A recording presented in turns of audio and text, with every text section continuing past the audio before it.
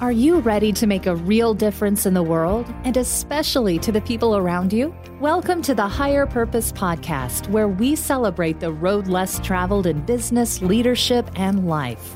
We welcome you to another conversation that we believe will provide you with the insight and inspiration you need on your journey. Here's your host, Kevin Monroe. Hey, it's Kevin, and I want to welcome you to episode 160 of the Higher Purpose Podcast.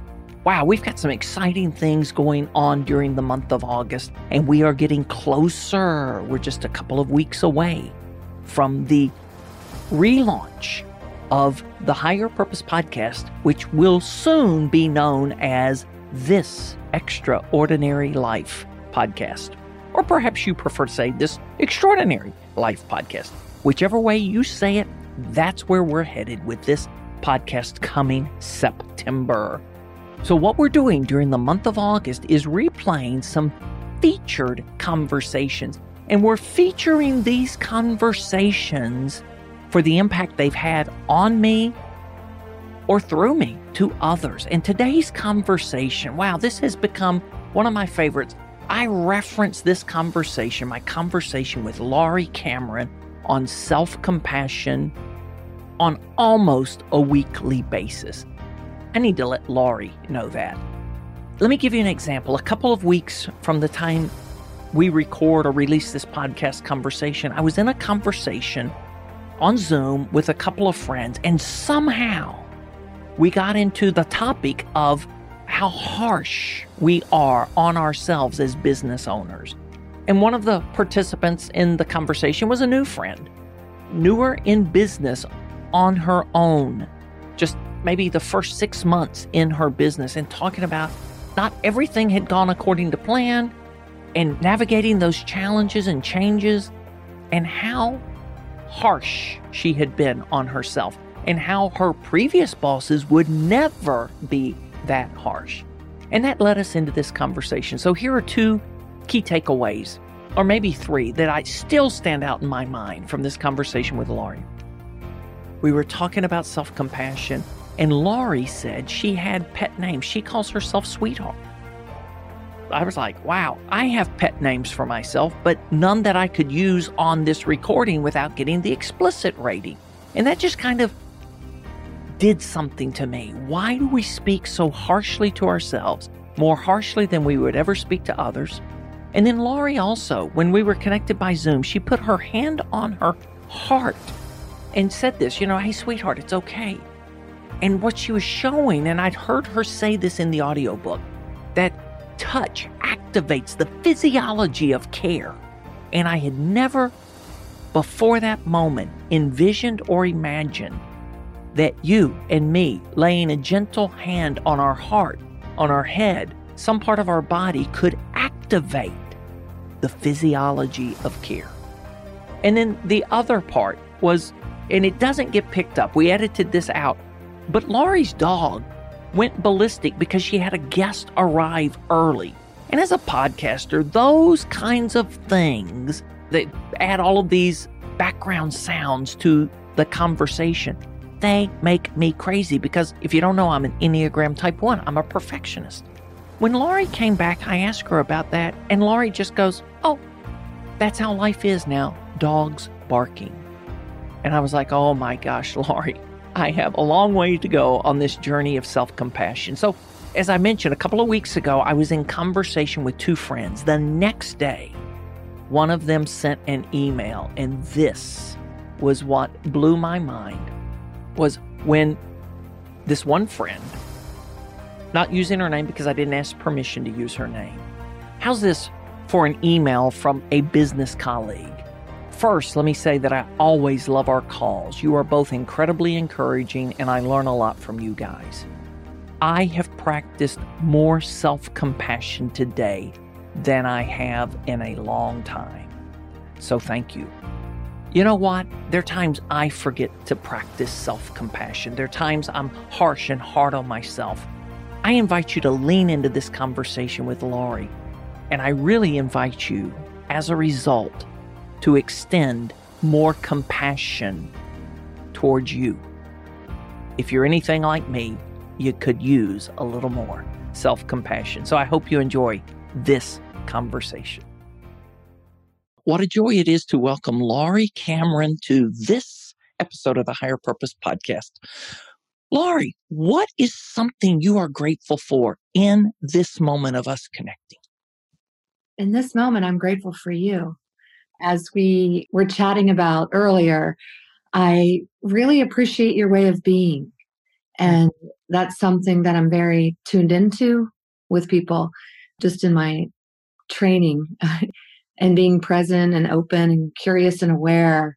A gift in that mindfulness practice over the decades has allowed me just to really be present with others and appreciate how they're showing up. And that's something that I've appreciated about you since our first contact, when we first started getting to know one another. So that's what I'm grateful for, is just seeing you, hearing you, feeling your heart, your purpose, and hosting these conversations on your podcast and inviting me into your conversation salon. I'm happy to be here.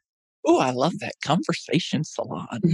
I'll be using that again. Well, thank you, Laurie. Boy, I wasn't expecting to hear that, but that's just so kind of you. And yeah, there is something special about the environments that we create here and the people that show up and join in to listen. So I'd like to ask you this. What is something you would like us to know about you that allows us to connect with you? I love the word you use, as a fellow human, right? On this journey of self-compassion. I love it that you're not showing up here today as an exalted guru to enlighten us about self-compassion, but you're a fellow human who needs to extend self-compassion to yourself regularly. Oh, on a daily basis. In fact, more than a daily basis, throughout the day, I practice different forms of self-compassion, but they all have similar qualities to these different tools or ways of doing it. And something about me is that I have, in my journey in this life, I have experienced a lot of loss and a lot of pain. And I'm not different than all my fellow travelers, including you and folks that are joining us here. But I lost my dad when I was 16 in my arms. I lost two brothers and my mom, as well as further out in the family circle. And the losses that I've experienced so close up in my life at such a young age and continuing throughout is something that has taught me deeply the importance of doing the work, the inner work of leadership, of personal development, so that I can shed anything that gets in the way of me being connected and loving other people as well as myself. So death and loss, which I've had a lot of, has really been an incredible gift in helping me cultivate a capacity for being aware and present and meeting difficulty or challenge or disappointment in others and myself with compassion. Mm-hmm. So awareness and compassion are really central to me, as well as being grounded in purpose and meaning. So I founded a company called Purpose Blue, and we work with organizations, businesses, really huge businesses and small startups, to bring the teachings of mindfulness, compassion, purpose, meaning, connection to all levels of the organization, senior leaders to new hires. And that's really gives me a lot of purpose and meaning. So the path I've walked with, I'm also an entrepreneur. I've worked in big corporations. So my capacity to identify with everyday struggles and everyday joys has grown. That reservoir is quite big. Mm. And out of that is where I share and write and teach. Mm. That's beautiful. So that's another commonality we share. I mean, this is the Higher Purpose Podcast. And the people that are drawn here are those people you're talking about that are in the pursuit of purpose in business, leadership, and life at all levels. Hey, Laurie, there was just a barking dog in the background, right? And there is an element that we go, oh my gosh. But then all of a sudden I think, wow, that is this fellow human experience. Dogs bark. Yeah, they do. In the middle of when we're wanting them to be quiet. So how do you extend compassion to yourself even in real time like that? Yeah, it's such a great real life experience. And this happens all the time. So, what we cultivate with regular mindfulness practice, which is the skill of paying attention to what's happening in the moment in a non judgmental way, translates into the rest of the day. So, if the doorbell rings, a dog barks while we're recording something, I actually don't judge it as a bad thing, honestly. So I didn't even need self compassion because it's more of a practice of, okay, this is here, this is happening, and an acceptance of, oh, life is like this right now. And even I've been training my mind and I train my clients in cultivating a positive outlook, having a positive orientation. And I truly just had a sense of gratitude and delight that I'm in conversation with you and this incredible author that I've come to know virtually over the phone and other means for the last year is in my house right now. So I even feel more supported and connected in my conversation with you because she's here. Wow. So in this case, it wasn't a need to practice self-compassion, but as we were speaking earlier, I definitely do need to practice self-compassion throughout the day because many things happen where a mistake is made or a ball is dropped or I get some disturbing news that actually happened this morning and I felt a sense of hurt from this news, even a sense of betrayal. And I was surprised by it. And that feeling in the body was very strong. And I just noticed it. My thinking mind wants to go right into, you had a couple flags about trusting this person and you trusted this person and see you got hurt. So that's the inner critic, it's often called. And the inner critic is part of our biology. It's there to keep us safe, to protect us, to ensure we survive physically and emotionally. And I've learned with practice, and there's a lot of research around seeing or hearing that inner critic. I'm not pushing it away. I'm not denying it. I'm not suppressing it. But I'm just saying, okay, I hear you. You want to keep me safe. But then dropping below that. So not engaging in this cognitive analysis of what transpired with this person, but more dropping into my body. And that's really a step one in practicing self-compassion and mindfulness. And that first step is mindfulness. It's just saying, what's here right now? What hurts? And naming it. And I was driving, so you can practice self-compassion anywhere. I was driving on this big highway here in Washington, D.C. area, Rockville Pike. I put my hand on my chest because that's where I felt the embodied physical sensations of the hurt. And I just put my hand on my chest and I just felt it. And I just said, okay, there it is, chest, a little bit in the belly. What is it? And I bring curiosity to that. That's the training in mindfulness. What's here? What does it feel like? And I kind of felt the weight and felt the heaviness. And then the next component in that mindfulness piece is allowing. So I just allowed the hurt to be there. I just said, okay, it's like this. You're hurt. All right. It's okay. And then the feel of my hand on my chest actually releases a neurotransmitter, oxytocin, which is a beautiful inner pharmacy that we have to really bathe myself in kind of a soothing level of calmness. So we can deliberately activate that. So I had this recognition of mindfulness. This hurts. This is hard. And then allowed it. And then I connected to what we were talking about with this common human experience. And I said, you're not the only one that has felt this hurt. You're not the only one that's experiencing it right now. There are people all over the Washington metropolitan area. There are people all over the world that have been hurt or betrayed in a relationship. So, or even believe. So really the next piece in the common humanity is knowing I'm not alone. It's part of being human. And then bringing in this curious investigation, deepening my attention, because a lot of times, and I'm sure it's true today, some of our feelings of being triggered or hurt are due to a narrative or a story that we're telling ourselves. So mindfulness training has helped me see and observe the narratives that I tell myself that actually heartbeat.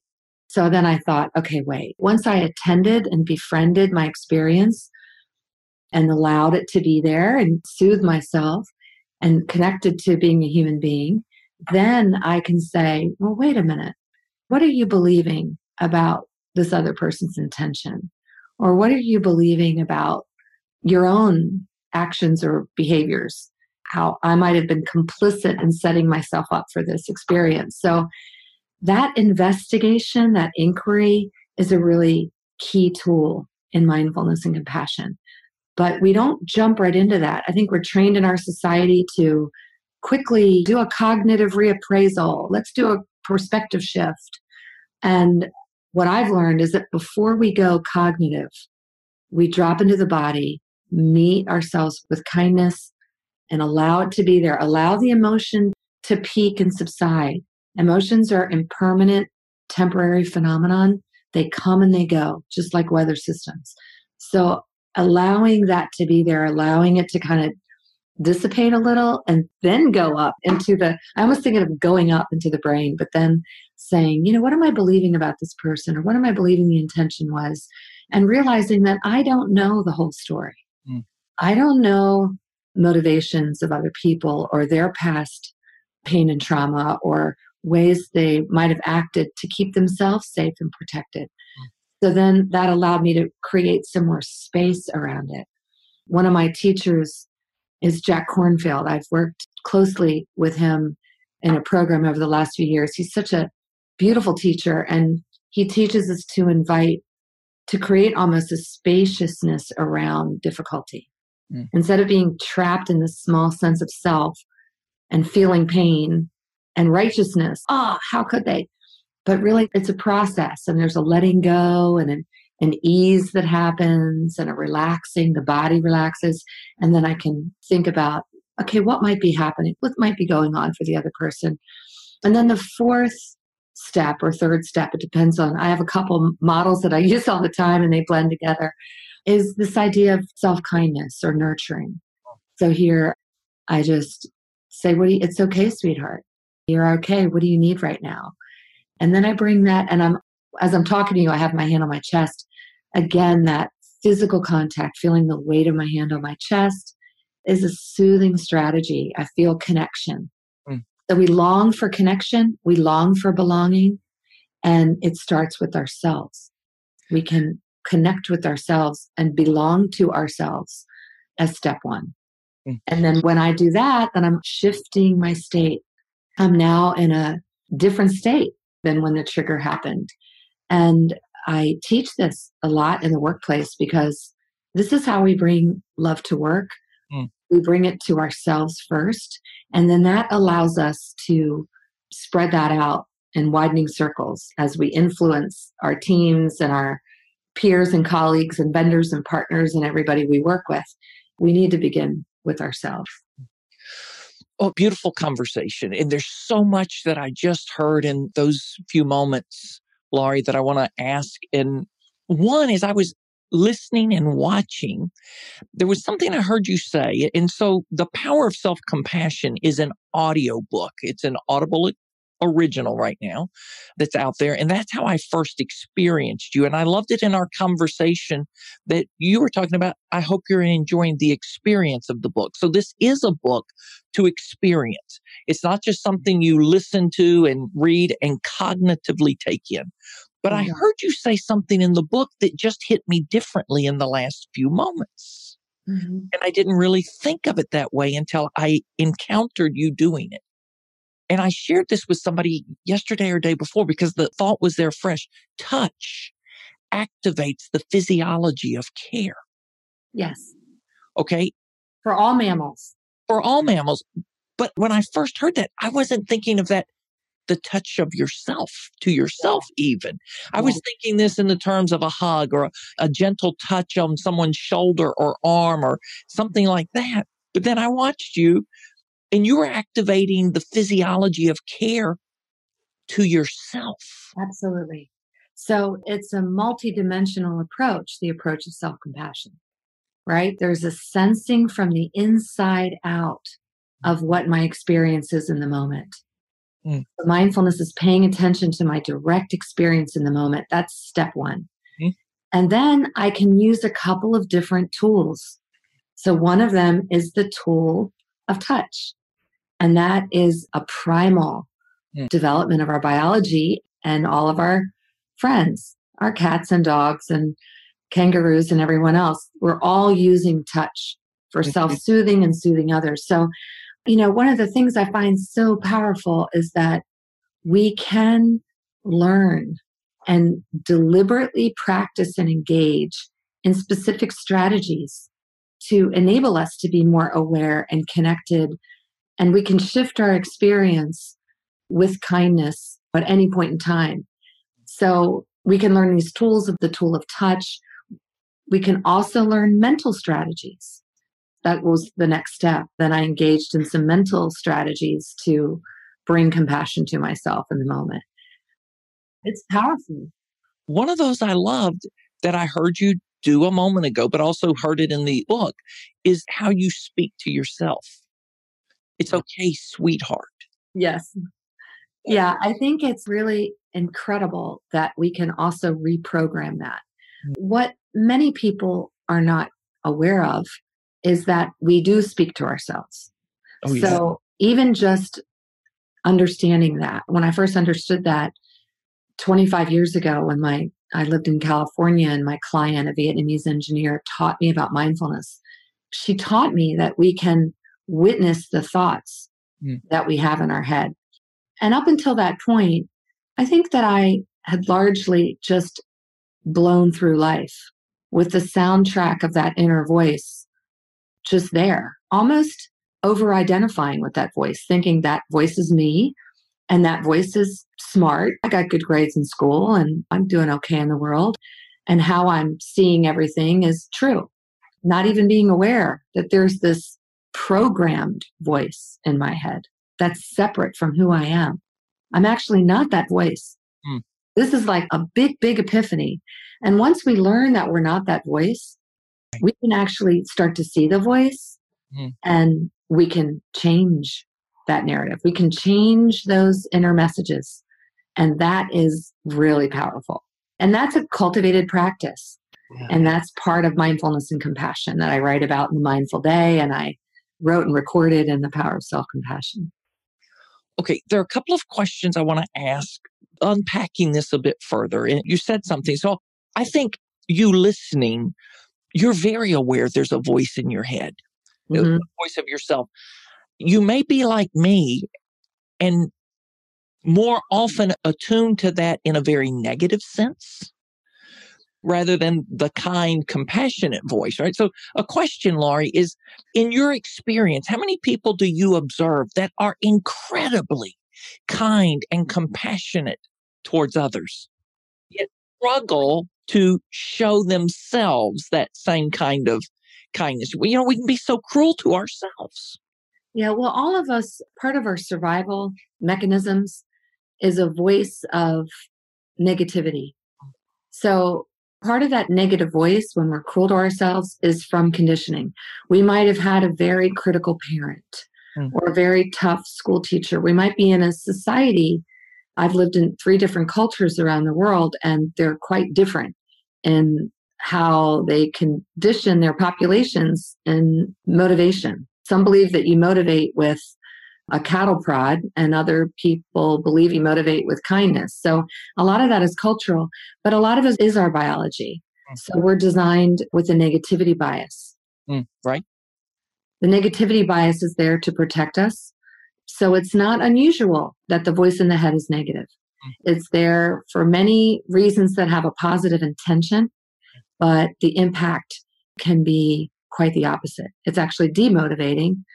A negative inner voice creates a fixed mindset versus a growth mindset. That means that I might over-identify. I might think I'm just no good with numbers, or I always drop the ball, or I just can't keep things organized. We identify ourselves with the negative voice instead of seeing certain behaviors and patterns as transient. So we can recondition. We unlearn the negative voice. We relearn a positive voice. And then you just touched on something else that I found intriguing, and that is that there's a connection, or I believe there is. I want to ask you about it. The connection or correlation between self-compassion and self-kindness. You work with a lot of high achievers. Mm-hmm. Is being compassionate to yourself letting yourself off the hook for achievement? Yeah. And that's one of the roadblocks to people embracing self-compassion. And what we see in the research is that comes up as the reason many people, especially high achievers, don't practice self-kindness. And actually, it's so powerful to discover that when we put people in a study, and we have a control group, and we have a group that practices affirmation, look in the mirror and say, "You're great, you've got this, you can do it." And then we have a group that practices self-compassion. The group that practices self-kindness and self-compassion, which is different than self-esteem building, and it's different than affirmation, this group is more motivated to change. They take more risk. They have that growth mindset. They have a mindset of, I'm learning versus I blew it, I'm a loser. It's a very different mindset. A mindset that I'm learning, I'm growing, I'm improving as I go. That's an empowering, motivating mindset. And the difference shows up in performance. Okay, so say a little more, if you will, about the difference between self-esteem and self-compassion. Yeah, so I learned this from the pioneer in the field, Dr. Kristin Neff, in the field of self-compassion. And she teaches and has studied the distinction between these two things, which might come as a surprise to your listeners, because we have such a culture, particularly in the last decade. It's starting to change, but a culture that promotes this idea of self-esteem. But self-esteem is based on comparison. Yeah. So self-esteem is based on, how am I doing compared to the person sitting next to me at work or in class or my neighbor or my girlfriends? Can I do as many yoga poses as they? Am I running as fast as that person? Is my spouse as good looking and successful as my girlfriends I went to high school with? So this idea of comparison is so embedded in our society. It is a major cause of so much emotional suffering and disconnection and loneliness. And so self-esteem is built on that.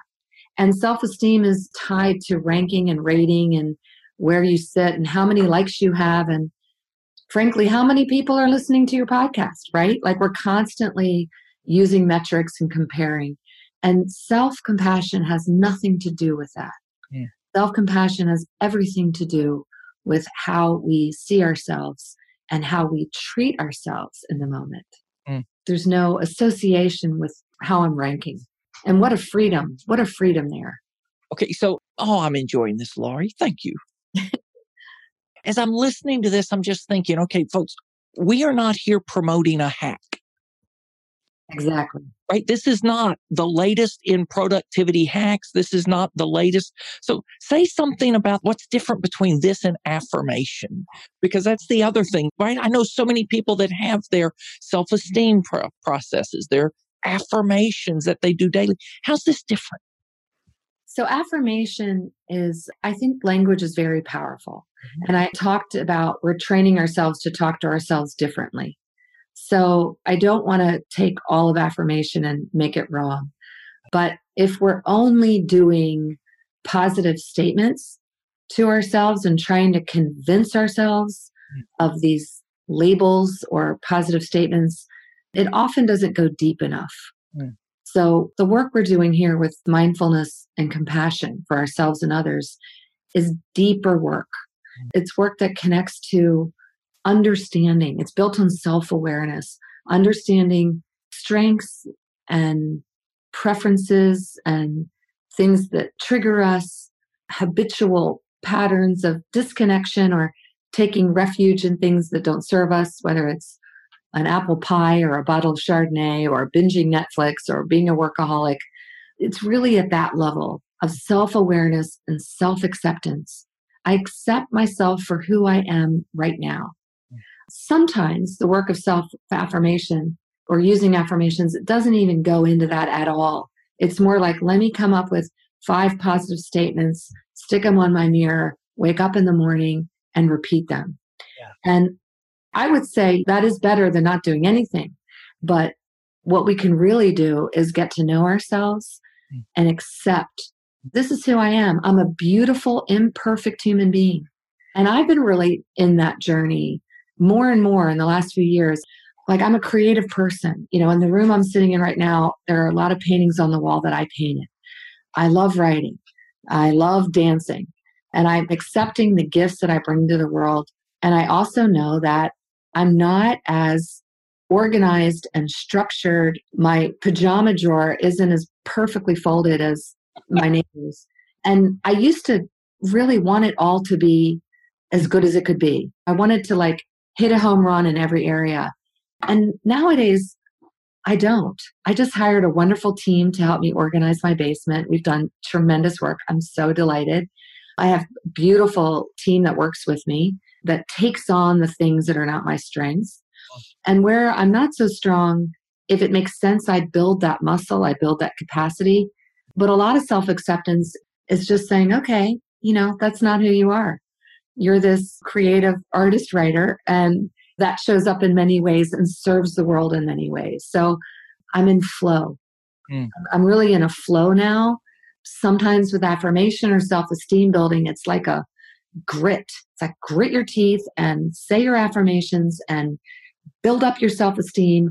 And then when a failure comes along, it knocks us right down. Self-esteem does not shore us up against failure and mistakes and so on, because then you climb up on a pedestal and then you fall right down. So self-compassion and mindfulness is accepting that life is messy, mistakes are normal, there'll be disappointment and hurt, there'll be joy and connection and generosity and compassion and wonder and awe, all the positive states. And we can generate those at will. So it's more the practice of accepting what is and amplifying the good. What a beautiful contrast and distinction for us. So I've got one more question that I want to ask you. And then, well, let me ask you, can we do a little mindfulness now together in just a moment? Sure, I'd love to. So being while doing, I heard you say that in the book. And I was like, oh, because so many of us look at being versus doing. Yes. Or being before doing. Yes. And you just had this beautiful phrase that brought them together, being while doing. Yes. Want to elaborate on that for a moment? I'm so glad you heard that, because that is a central thing that I teach. And even the idea of being and doing, I think for many people, just that alone, just these concepts are already a great step, because a lot of us just are oriented around doing. We have a full packed schedule. We're addicted to busyness. In our cultures at work, we make heroes out of the busiest, most frenetic, harried people. We hold busyness and productivity as a badge of honor. So even understanding that there's a difference with there's doing, but we're human beings. We're not human doings. So being is about the way we are from the inside out. What is the quality of inner peace or lack of inner peace? All of it's welcome. What is my current mind? Am I feeling open and aware and spacious? Or am I feeling closed, defensive, and attached to my point of view? Am I committed to learning, or am I committed to being right? Am I curious, or am I judgmental? Am I judging myself and others, or am I compassionate and caring? So that's what the being part is. And for some folks, they encourage us to incorporate moments of just being in the day, so that when we're doing, we can be more effective. And I agree with that. I think it's important to have pauses and moments of stillness and just being without doing. But what I teach, because we all do have a lot to do, and that's not going to go away, is can we bring in a more effective and enjoyable way of being while we are doing? So when we're in the meeting, when we're having a difficult conversation with a peer or direct report, when we are speaking to our child, when we realize they haven't done their homework, or that we want to plan a wonderful weekend with them and actually be with them and not on our phone or distracted, how can we set an intention and cultivate a capacity to be in those more positive states while we're doing? So that's the being while doing. And I'm really glad you brought that up. I think it's a really helpful thing to explore. Yes. Oh, I'm intrigued and was encouraged by that. So, Laurie, we've got people, who knows what you're doing now while you're listening? You could be driving, you could be commuting, you could be in the gym on some exercise device, you may be out in nature running. I had several people posting the routes they ran while listening to the podcast in the month of January. So, who knows what you're doing? But Laurie wants to invite us into a self-compassion moment here, or moments. Would you do that for us?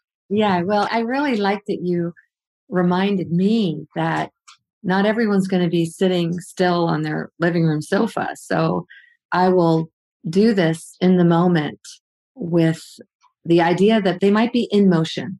So we'll practice a little mindfulness and compassion while in motion. That'll be my assumption. So I'll bring the whole audience in mind. If you are sitting in a way where you can be still and alert, then do so at this time. And you can close your eyes if you like, or you can look down at the floor. And I invite you to sit like a majestic mountain. So you're feeling a sense of stability and calmness.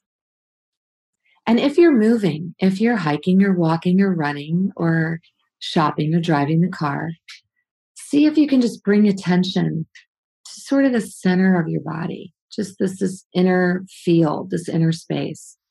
You're just bringing the attention of your mind, almost like it's a flashlight, to the interior and just connecting with that. And just taking a breath here, whatever you're doing, just bringing attention to breathing for a moment. Just taking a nice deep inhale and a slow, easy exhale, or breathing at whatever is coming naturally for you if you're moving. We're not trying to force the breath. We're just breathing naturally, but we're observing it. We're feeling what it's like to breathe. And then I invite you, with whatever you're doing, to just notice whatever's here for you right now. First, starting with the body. How's your body feel? If you're moving, is there an energy on your hike? Is your heart racing? Is your breath faster than usual? If you're sitting, just what are you noticing in the body? Maybe there's a little excitement from a call you had earlier, or maybe there's a sense of peace or warmth from the conversation we've been having. So just tuning into your felt experience right now. That's a key part of practicing mindfulness and allowing whatever's there to be there. We're not pushing anything away. And then I invite you to connect to this human experience we're all having. That you're a human being having a human experience, or you're a spiritual being is really how I think about it, in a human body. And then we're all that way. And we all have joys and sorrows, and we all want to be happy. And that just kind of gets us out of our thinking with a capital I and gets us into a we mindset. We're all in this together. We're all having this experience of being human. And I invite you, as you're doing that, to tune into your senses. So if you're on a hike or taking a walk or driving the car, just allowing your ears to hear what's happening and your eyes to see, maybe looking up at the blue sky or trees if you see those. The senses always bring us into the present. So you will get lost in thought as you do meditations. It's normal. You can always come right back to the senses. So we're just noticing what's around us. And then let's invite some self-compassion. So I ask you to think about anything that you might be experiencing right now in your life that's a little difficult. It might be that there's an illness in the family, or maybe with you. It might be there's a change at work or a lot of pressure on a project you're having. It might be that you're feeling unsure or insecure about a key decision that you need to make in your life. Or maybe there's transitions happening in the family Maybe elders are going into a different place of living or a different state of health. Maybe children are going off to college or going through some hard times. So just think about whatever might be difficult in your life right now and just bring that up. And you can put your hand on your heart if you like. And this is where we meet ourselves. We talk to ourselves as we would talk to a friend. And I say, it's okay, sweetheart. You might say, this is hard right now. What will best serve here? What do you need right now? So we're tuning into needs and meeting those with kindness. And this is a really beautiful way to cultivate ourselves as a friend. That's self-love, that's self-compassion, which then allows us to carry that out to those around us as we influence and touch. So just feel the weight of the hand and take a nice breath from here. I'm noticing a smile is on my face. I'm just smiling. It's like Thich Nhat Hanh calls it smile yoga. Even a smile can shift our physiology. So we just meet ourselves with kindness in that moment. And now we can just bring attention back to breathing. Just taking a nice deep breath in and a slow, easy exhale. Continuing the run or the drive or the sitting or whatever you may be doing, knowing that you've got these tools available and you can go back and practice because the key is whatever we practice gets stronger.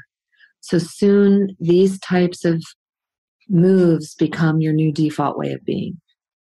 And that's what's very exciting. That's a superpower. Well, thank you for sharing your superpower with us and unleashing the superpower within us. So, Laurie, 2 more questions quickly here as our time's coming to an end. What do you hope happens in the world as a result of increased self-compassion?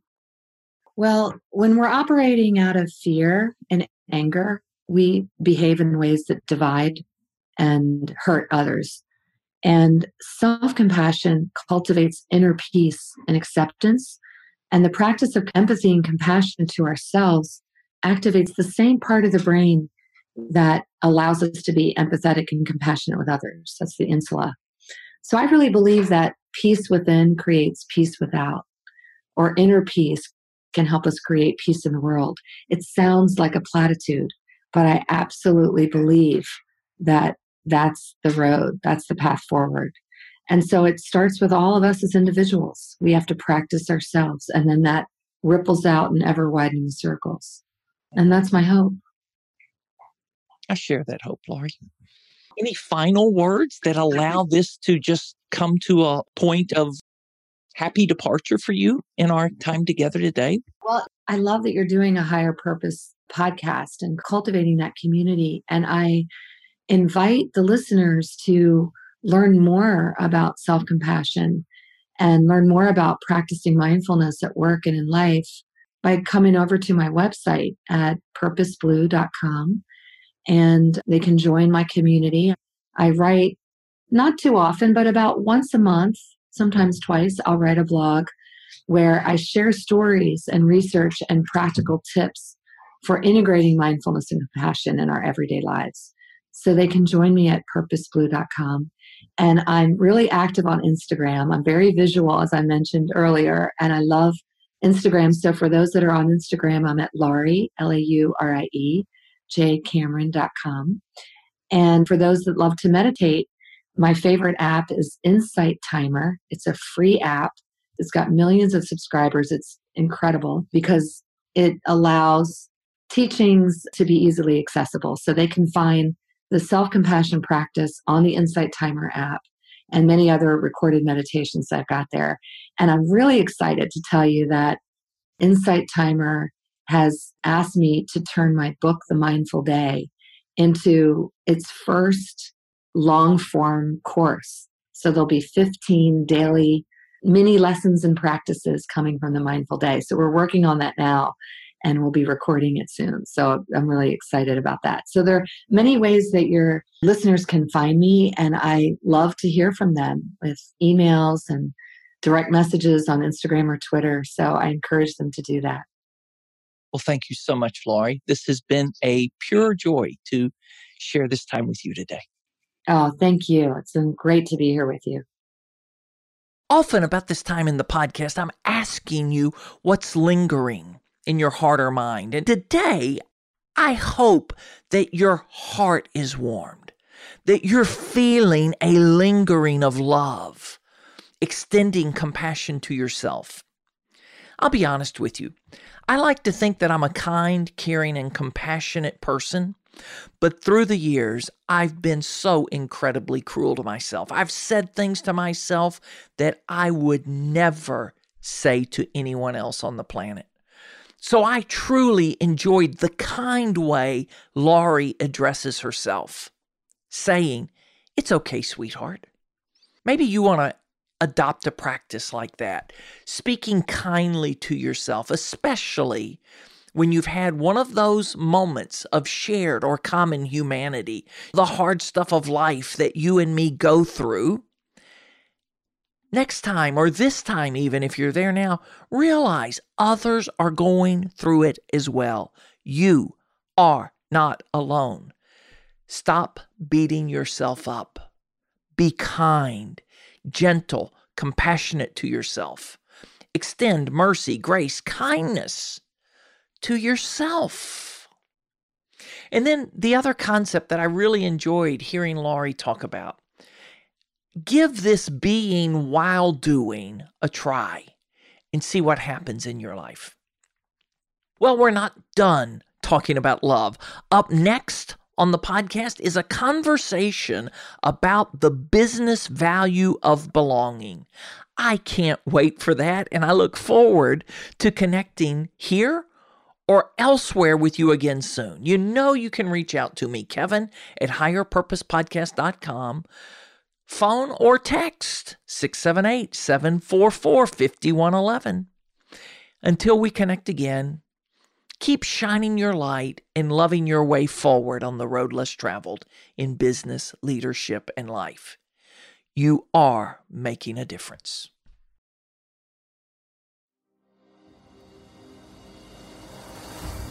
What could 10 days of gratitude do for you? Find out what hundreds of people have experienced and make a change that can last a lifetime at thegratitudechallenge.community, because it's better when we do things together.